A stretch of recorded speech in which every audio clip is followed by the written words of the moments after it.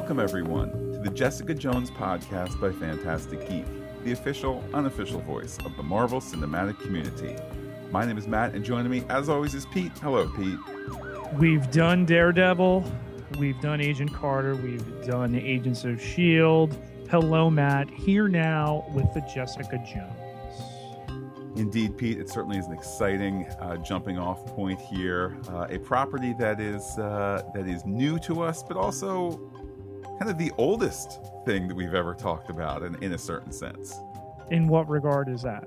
Well, Pete, we are certainly not deeply ensconced in kind of the Jessica Jones mythology, the Alias comics, and so forth. But this is a show that we heard about being in development back at New York Comic Con before there was Marvel live action TV. Was that 2011, 2012? It was the Marvel television panel, but it was all completely for animated stuff with the glimmer of maybe some live action stuff in a couple of years. That would be 2011. So, and that's how long this show has been in some phase of development. I believe, Pete, at the time the discussion was it was going to be on perhaps ABC Family. Yes, There kind of was they didn't know where Marvel live action TV would go, which is an interesting notion. But to bring it to this TV show, Pete, I kind of welcome the idea that this is slightly uncharted territory for us. You know, Agents of S.H.I.E.L.D. built around the familiarity of Coulson and kind of, Coulson meets the X-Files, kind of being a really rough way of putting at least the initial concept of that show. Daredevil with the movie out there with certainly much more penetration of the comics over the 40 years he's been a comic character. Knowledge there. This is new turf for us.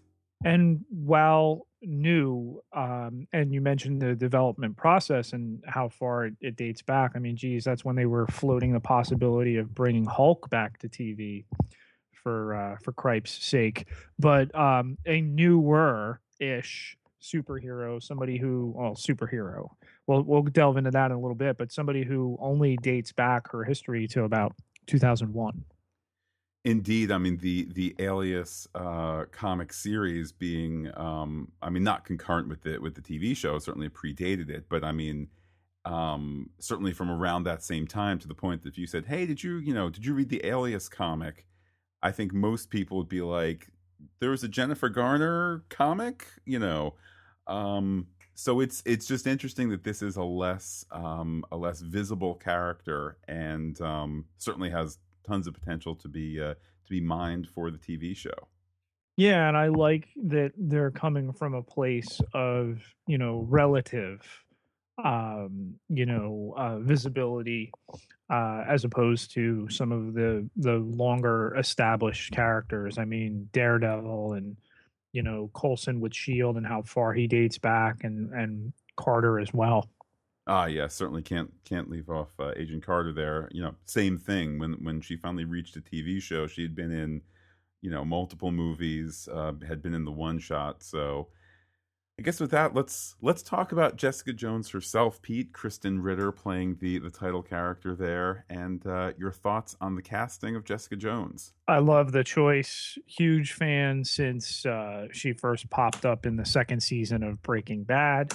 And she had the run on ABC with the girl in that apartment show. I think she brings the right mix of attitude and glamour at the same time to this character. Now, it's interesting that you should say that because given that my experience with the character is just mostly through research. And seeing some of the covers of the comics and whatnot, in my mind, there's kind of a little bit of a disconnect. And again, full disclosure, I don't have much sense of the character or the actress. But that's interesting to hear you say that because I highly doubt that Marvel would miscast certainly a major role. It's not, this isn't like Rhodey here. This is a full-on title character of a major television program. So I'm glad to hear your confidence in Ms. Ritter. I definitely think she'll be able to hold it down. Now, Pete, no stranger, of course, to kind of these genre type shows. David Tennant as Kilgrave, and what are your thoughts there on seeing the old Doctor back on TV? Well, this is not a medical show, so I'm not quite clear what you're referring to. Indeed, indeed. Well, Pete, he's popular from a kind of niche British program, but we can leave that discussion for another day. Kilgrave, aka Mr. Purple, certainly a character with a lot of renown, a character older than Jessica Jones. Purple Man. I might have just said Mr. Purple. I apologize if I misspoke. But the Purple Man going all the way back to 1964, and originally a Daredevil baddie, and has kind of more recently transitioned as a Jessica Jones nemesis, to say the least.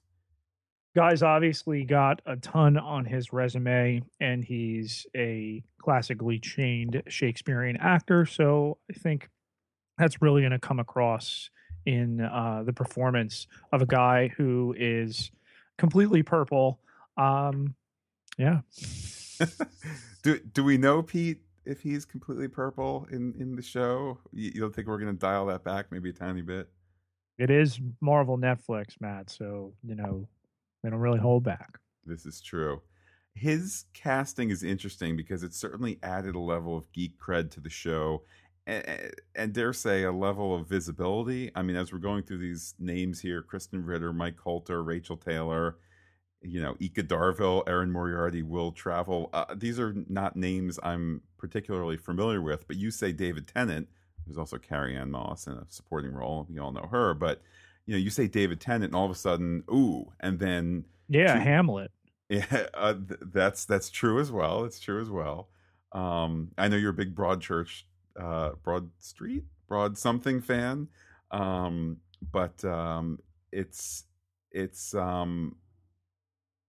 a get to get him as the bad guy in my book. Yeah, he's a guy who, he's a chameleon into his roles, and certainly no more so than this of Kilgrave. Indeed. And for the record, there are Broadchurch and Grace Point, one successful and one certainly unsuccessful. He was Hamlet, Matt. He was Hamlet with Patrick Stewart. Okay, that's all you need to know. I think that is 100% fair to say. Next up, Pete, in a story turn that obviously is fitting given where things are headed, but also a neat twist. You have Mike Coulter as Luke Cage. You kind of get the guy from the next show as a supporting lead in this show. It's an excellent way to transition to series. I'm a huge fan of the little that I've seen this actor in Men in Black 3. Very interested to see with a larger canvas here how that's going to go. By the way, Pete, he obtained his MFA degree in acting from New Jersey's own Rutgers University. So there you go. Not a fan of the university system of New Jersey, so you're not helping. Well, how about at least kind of a somewhat locally trained guy? Can we get a what for that? It's a wash, Matt. It's a wash. Fair enough.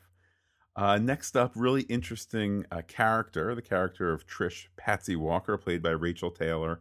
Kind of, I don't know, there's something that seems kind of real world and authentic to hear. She's, former model and child star and now a radio host. I'm not saying that that's a very, common thing, but it certainly is off the beaten track of like, this is my friend Nobu. He's a ninja. It's a little bit more of obviously the girl powerish vibe coming out of this series, so it helps to have supporting players in that. I am familiar with her from the short-lived 666 Park Avenue. Indeed, a show that was launched to big splash at New York Comic Con, but I guess the splash didn't quite continue from there. Pete, moving on down the list here, we also have Carrie Ann Moss playing a slightly smaller role. Obviously, Matrix probably top of of her resume, and somebody who I don't think has been as particularly active recently. There's tons on her resume, of course, but kind of hasn't quite had as much sizzle. Well, I mean, we think back to the casting for season 1 of Daredevil of, who was that? Scott, Stick, the Stick role. Scott Glenn. Scott Glenn, thank you. I was gonna say Scott Walker. I'd be like, no. So yeah, I think that she'll be in the show more than Stick was, but you get that type of gravitas. And I don't mean it from an age perspective, because certainly Carrie Ann Moss is significantly younger than Scott Glenn, but The Matrix, you have that on your resume, and now you can not slum it, but certainly again, be a chameleon in a Marvel Netflix show and bring that weight to it. Pete, next up, Erin Moriarty playing Hope. That'll be a client of Jessica Jones's Alias Investigations, that private eye agency. And so Karen Page, basically. Perhaps she a secretary too. I bet you're going to tell me that you know Erin Moriarty from True Detective as Audrey Hart. No, I was not going to say that. Oh, that she was on it for a couple episodes. Okay. Certainly, as you get down on the list here, some of these younger, fresher faces, not quite as long of the resumes. In addition to Erin Moriarty, there are two Australians, Will Travel and Ika Darville, and the dude's name is Will Travel. I hope I'm saying it correctly. It's Will, W-I-L. He's Australian. You don't need two L's. You just chill. And the last name is Traval. So maybe I would think Traval. It's Traval. Traval, yeah. Will Traval. Will Travel just sounds like whatever you put in front of it, have gun, will travel. Well, Pete, I'm reminded of the actor who on these shores is called Karl Urban. But when you ask him to pronounce his name, it's Karl Urban. So maybe it's, kind of the rather more fancy sounding Will Traval in Australia. Can we get Karl Urban or Urban, however he wants to pronounce it, in one of these shows? Hey, I would love that. We, longtime listeners to the various podcasts, longtime followers of us on Twitter know that Robot Cop show that he was in. Human. Almost human, man. Indeed. That, despite the fact that I forgot the title for a minute, canceled too soon. Really great kind of mixture of your standard procedural with some really, with the sci-fi twists, some interesting things to say, etc. He's kind of definitely a talented guy who I feel like hasn't found that, he hasn't found that starting quarterback role with the right team. He's, that show should have been a hit, but wasn't. And, the Judge Dredd movie should have been a hit. It just wasn't very good, I don't think. But anyhow, hey, maybe he'll show up in Luke Cage. Pete, one more name on the old cast list here, at least as a guest cast member, actress Rosario Dawson. Yes, that she's going to cross over, and they're going to further connect the Hell's Kitchen populace from one series to another. It's only one episode that's been announced at this point. Not going to rule out that it could be more.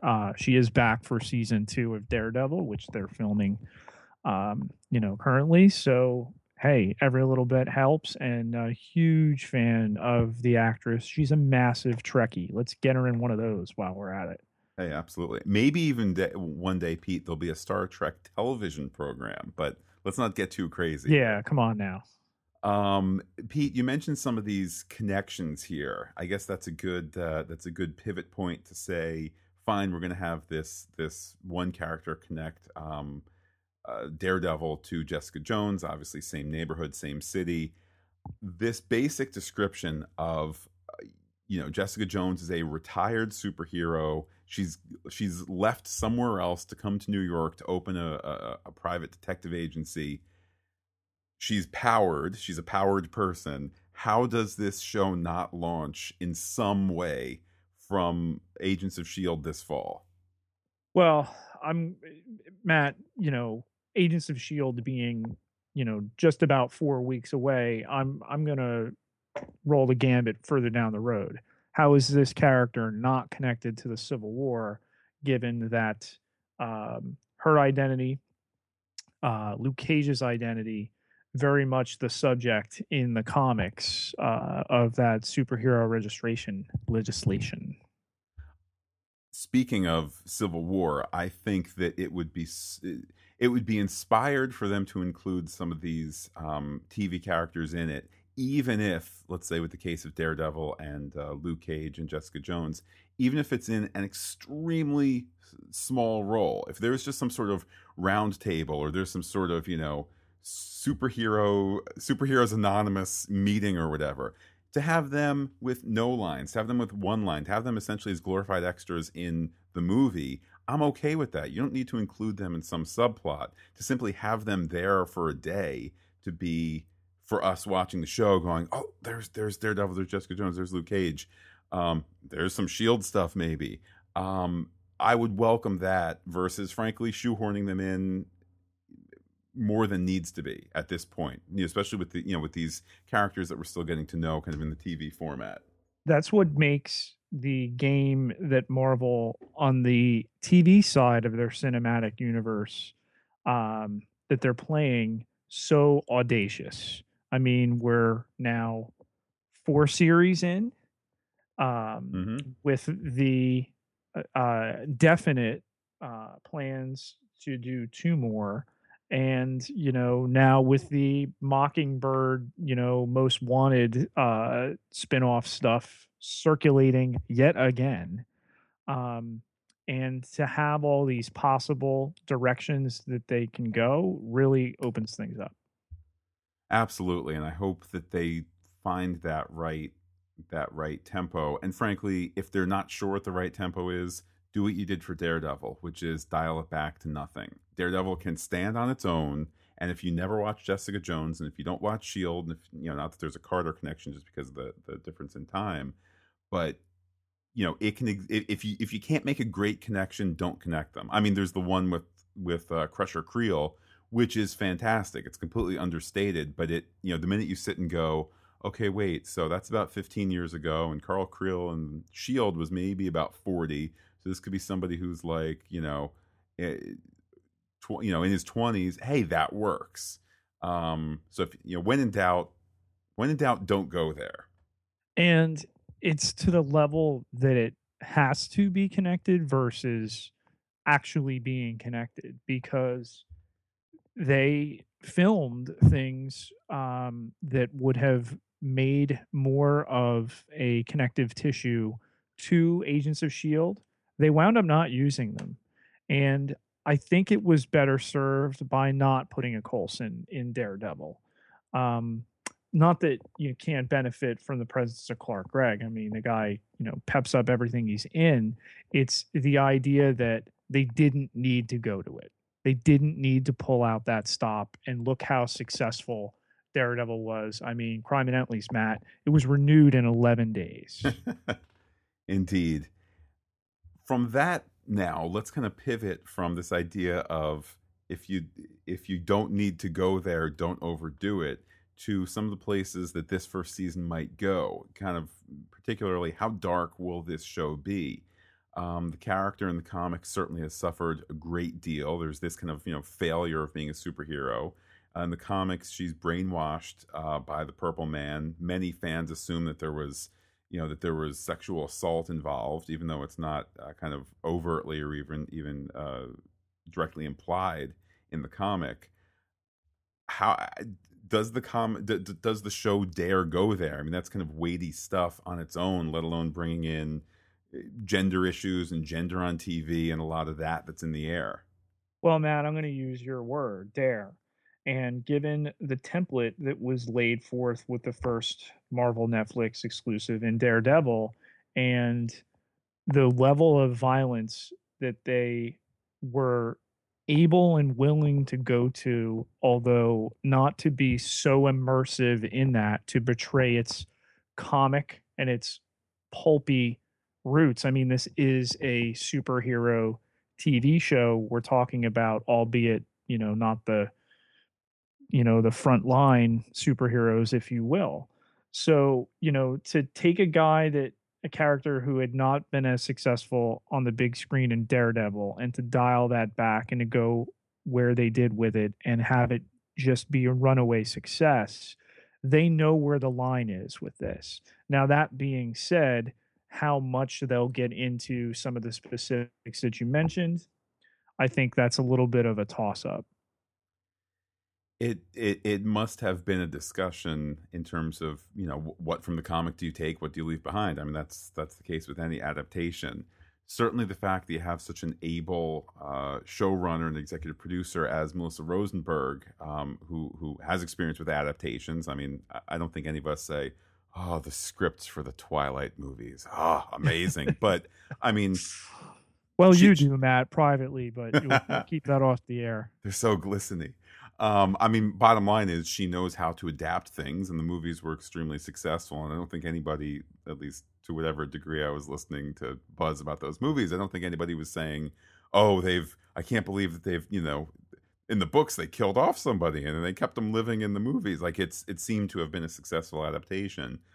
She also has tons of other experience in film and particularly TV. So I personally feel good that you have somebody of that caliber and somebody of her world perspective, her sensitivities, etc.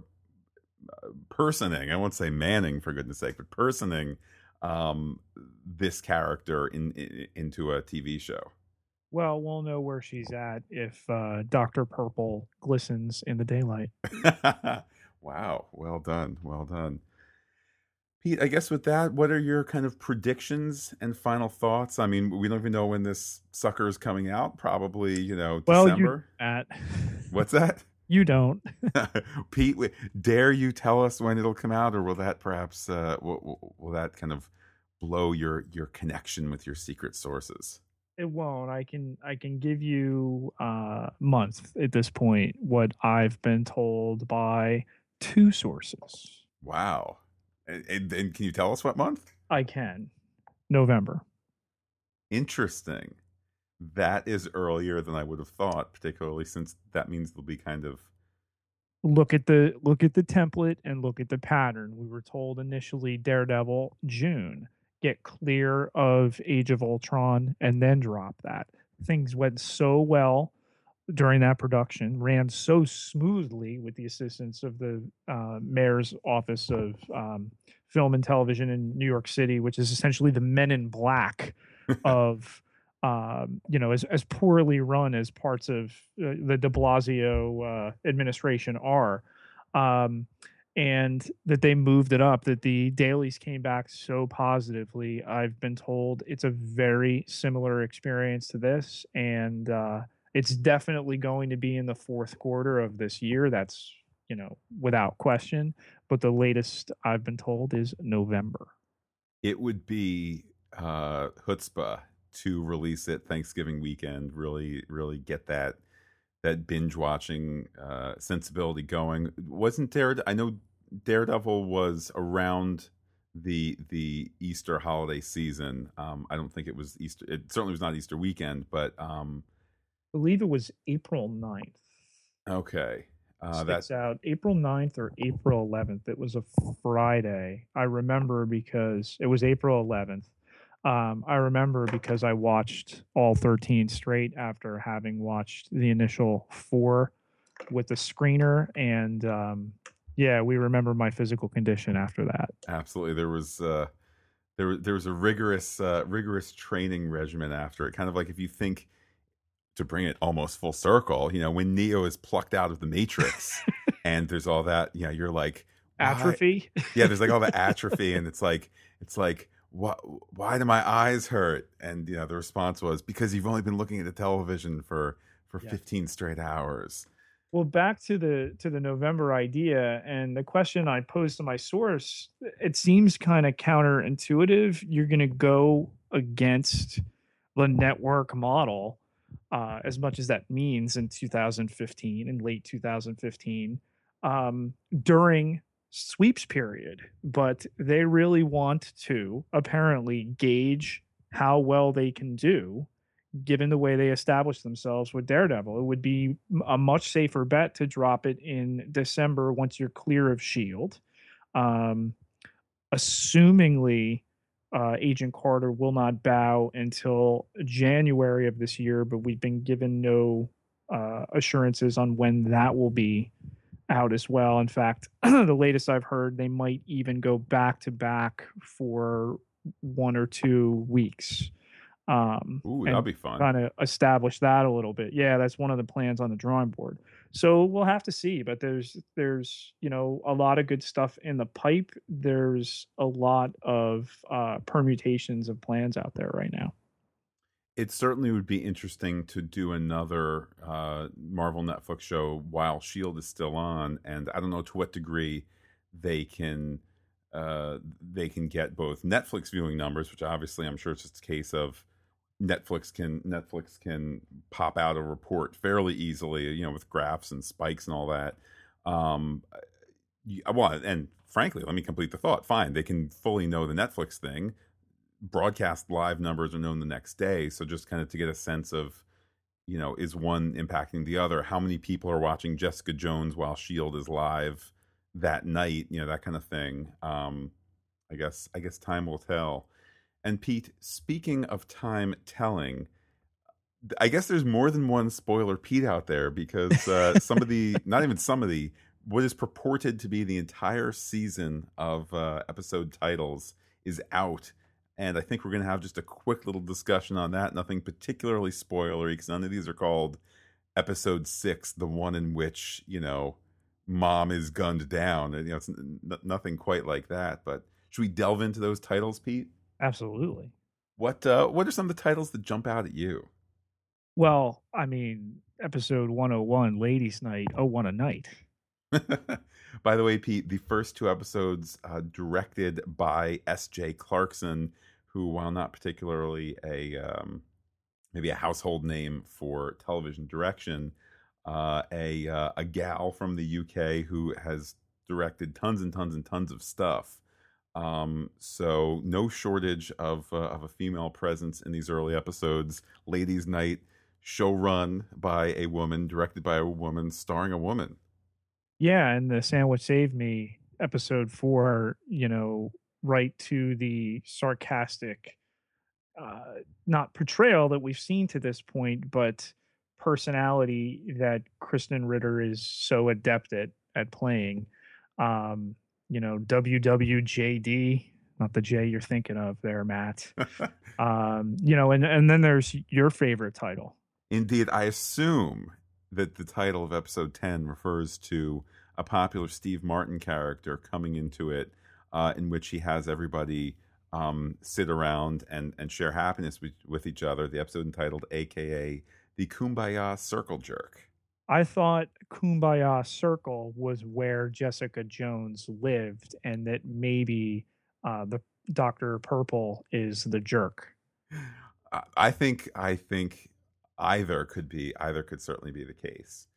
I mean, it doesn't take a genius to fake these. Jewel and the Power Man are the pseudonyms of Jones and Cage, respectively, but that they would pop up so close to the purported completion of the series, I think brings a lot of credence to them.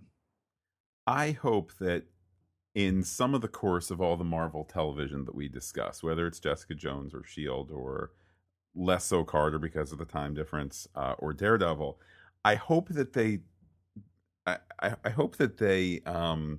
give more than breadcrumbs from the movie side of things to one of these shows. It would be great if, in kind of that grand comic tradition of, hey, we're going to do the such and such storyline, I don't know, the Green Matter storyline, but it gets kind of quietly prequeled. Oh, Spider-Man finds some in Spider-Man 622, like that kind of thing. It would be great if we really saw Civil War starting to happen ahead of time in one of these shows or multiple shows in a small way, in that kind of that post Captain America, the Winter Soldier, news report way that Shield did. It would be great in Jessica Jones if we just see a little of that starting to come together, where we say, oh, I know where that's headed, without it kind of being guest starring in this episode, Ant-Man. Matt, the connections to Captain America Civil War are going to make the Hydra reveal in Captain America the Winter Soldier look like Steamboat Willie. Wow. Bold predictions indeed. Pete, any final words before we move on to how people can be in touch? I'm just really excited to see more of the series. I think the actress in particular that they chose is inspired and really has the goods.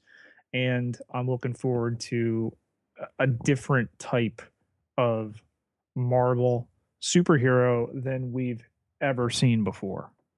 And behind the scenes, it's such a rarity in television to have frankly, this many women and this kind of character, and indeed these kind of characters kind of at the forefront of a TV show. So I guess time will tell as to its success. But Pete, what is the greatest success of all? That is, other than the next Jessica Jones podcast episode, which will probably be, much closer to the to the launch of the series and the launch of our episodic podcast. But what's the secondary success that one can have? I'm not quite sure. Well, Pete, I'll tell you, because I guess you've never experienced it. You've just kind of, it radiates forth from you. And that is, of course, how people can interact with you on the Twitter machine. You can find me on Twitter at Peter, Pieter J Ketelaar, Ketelaar, 6,224 followers. Can't be wrong. And while I'm personally on Twitter as Looking Back Lost, you can be in touch with the podcast in a whole host of ways. We are Fantastic Geek. That's fantastic with a PH. And you can find us under that name on the .com, the Gmail, and the Twitter. But wait, Pete, there's more. Facebook.com/Fantastic Geek, again with the PH, all one word. It's been blowing up of late. Get on there, like us, and you'll be a part of everything that we do. Well, Pete, for our listeners on the Pop Culture Podcast, that's kind of the collection of all the podcasts that we do and all the bonuses, bonus episodes and movies and that kind of thing that we might do. If you're listening to us there, we'll be back next week for sure to talk the next Marvel TV series preview. And again, if you're listening to us on the Jessica Jones only feed, hey, we'd love it if you hopped on over to the Pop Culture Podcast feed and heard more. But if not, if Jessica Jones is just your bag, baby, then as I said, probably early November-ish, Pete, we would be back to do a proper, series preview before we get things underway. Definitely. Alrighty, well, that, Pete, we'll say adios to all our listeners and give you the famous final word. Smile.